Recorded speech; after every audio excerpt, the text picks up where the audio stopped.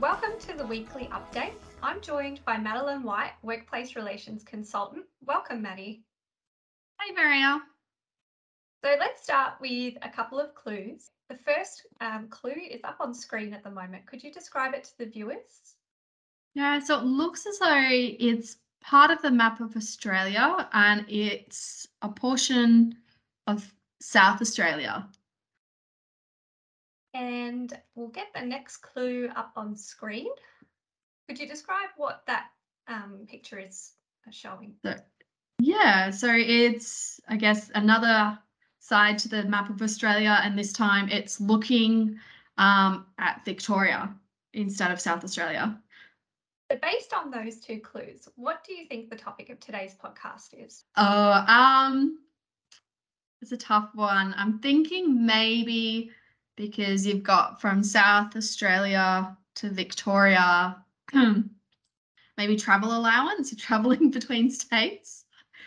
That's a really good guess, but you couldn't be more wrong, Maddie. So the first piece of long service leave legislation was actually passed by South Australia and Victoria in 1862, and it provided between 6 to 12 months of paid leave to civil servants after 10 years of service so that employees could take multiple months to travel by sea to their home countries. So on that note, the topic of today's podcast is the long service leave clause for the medical scientist, pharmacist and psychologist agreement. So the long service leave clause looks a bit different in the new agreement. It sure does. So the long service leave clause has been modified to replicate the clause structure that's used in other major public sector agreements. The new clause is much more comprehensive and includes some additional terms which are modelled off the Victorian Long Service Leave Act to improve the overall entitlements. How is the clause structured? The clause structure is similar to our other long service leave clauses inserted into the public sector agreements in this round of bargaining.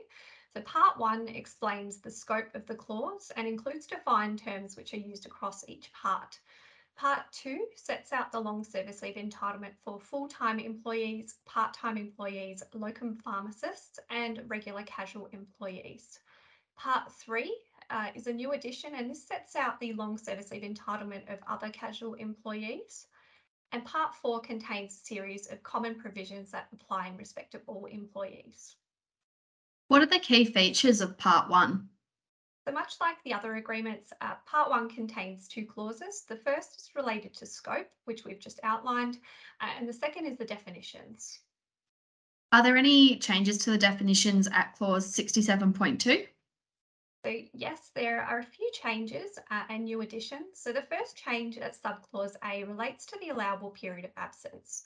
So the allowable period of absence means the greater of 13 weeks inclusive of annual leave or 5 weeks in addition to the total period of annual leave, long service leave or personal leave which the employee receives on termination or for which the employee is paid in lieu. This is an expansion of the current agreement, which defines an allowable period of absence as 13 weeks, inclusive of annual leave and paid personal leave received upon termination. Yes, and the second change was the definition of pay. So at subclause G, it now includes the following. So where a part-time employee's hours fluctuate because the employee works additional ordinary shifts, but excluding a permanent variation, the normal weekly hours of work will be calculated by taking an average over the preceding 12 months, where this is more favourable to the employee. If a casual employee does not have normal weekly hours of work, the pay is calculated in accordance with Section 16 of the Long Service Leave Act. These additions definitely provide some much needed clarity regarding the calculation of pay for part-time and casual employees who don't work consistent hours. It also provides greater alignment with the Victorian Long Service Leave Act. Are there any other new definitions?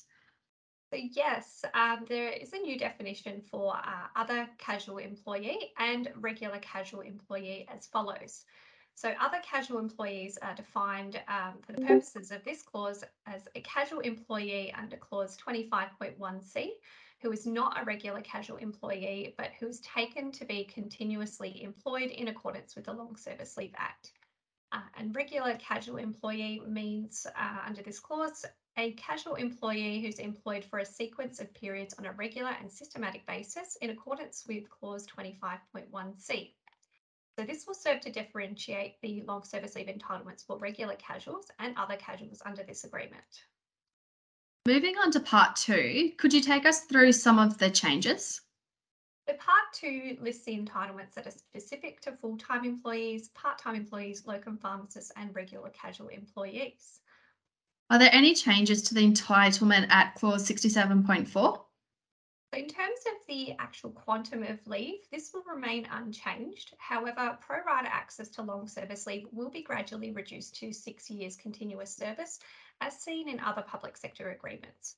So clause 67.4b provides the following.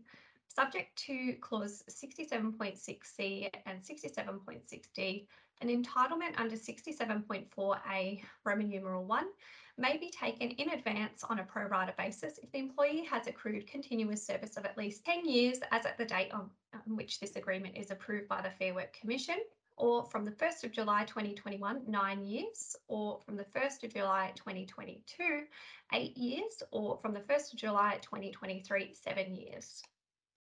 Given that the agreement will likely get approved in early 2023, does this mean that employees will be entitled to pro rata access after 8 years continuous service from commencement?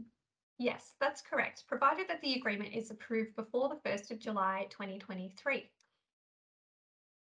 Moving to subclause 67.5a, are there any changes to the periods that count towards continuous service? So yes, this section has been expanded to include any absence from employment on defence leave in accordance with Section 8 of the Defence Reserve Service Protection Act, a period of absence on community service leave under the Act. In the case of unpaid absences not otherwise referenced in this subclause, subject to clause 67.9, any unpaid leave that is authorised in advance in writing by the employer to count as service, or up to but not including the commencement date of this agreement, any unpaid absences from work of not more than 14 days in any year on account of illness or injury, or on and from the commencement date of the agreement, any period of unpaid leave taken on account of illness or injury, a period of parental leave, including parental leave that is extended under clause 70.10 and 70.11. And the first 52 weeks of any other type of unpaid leave not specifically referenced in this subclause 67.5a Roman numeral 7. The new agreement also clarifies the treatment of regular casual periods of employment as follows. Periods of regular and systematic casual employment with an employer, statutory body, institution, or the Australian Red Cross Blood Service, however titled, in Victoria, including prior service as an other casual employee, save that if long service leave was already taken or paid in lieu in respect of any such period, no further benefit to long service leave will arise in respect of that period. Are there any changes to what periods do not break service but do not count towards continuous service? So there is a minor change at subclause 67.4b Roman numeral 5 and 6 to give effect to the changes under 67.4a regarding periods that now count towards continuous service. The changes are as follows. Up to, but not including the commencement date of the agreement, any absence on account of injury arising out of or in the course of his or her employment not covered by a period in which an employee is receiving accident make-up pay or other paid leave, and any absence from work for a period not exceeding 12 months in respect of any pregnancy not covered by 67.5a Roman numeral 1 or Roman numeral 7. There is also new terms regarding when leave can be taken for a regular casual employee. Clause 67.6 Roman numeral 2 sets out what occurs when agreement cannot be reached. That's right. The new subclause states that if agreement cannot be reached with respect to a regular casual employee accessing their long service leave, the date may be determined by the employee, save that the employer may refuse the date nominated by an employee on reasonable business grounds, or the employer may direct the employee to take long service leave at a specified time and for a specified period by giving the employee at least 12 weeks written notice. Subject to an order of the Industrial Division of the Magistrates Court, the employee must comply with this direction. The agreement now provides that long service leave may be taken in any number of periods of no less than 1 day, as agreed between the employee and the employer, or is otherwise agreed as part of a transition to retirement. Yes, and this is an improvement from the previous agreement, which provided that long service leave must be taken in periods of no less than 1 week. Has there been any clarity regarding termination of employment and when long service leave may be paid out? Yes, so subclause 67.7 deals with payment on termination of employment. The important subclause is at 67.7a, which reads as follows. So for the purposes of this clause, a termination of employment has its ordinary meaning, provided that it is taken to occur upon conversion from full-time or part-time employment to casual employment, and it is not taken to occur at the cessation of each shift as a casual employee. What this means is that if an employee transfers from permanent to casual employment when their long service leave is paid out in accordance with 67.7b, which reads, except where an election is made under clause 67.7c below, an employee is entitled to payment in lieu of untaken long service leave upon termination of employment if, as at the termination date, one of the following applies.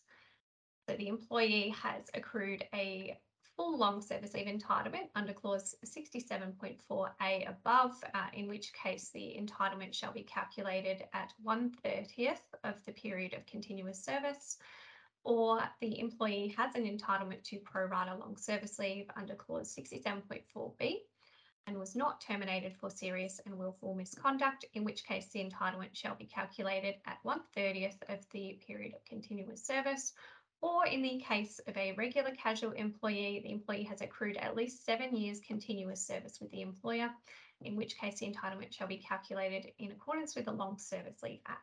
Do employees have to have their long service leave paid out when they convert from permanent to casual? So no, if an employee requests in writing to transfer their pro rata long service leave entitlement from one employer to another, the first employer will not need to pay out the long service leave upon termination. An employee will need to notify their employer of this request and also confirm the re-employment with the other employer within the allowable period of absence.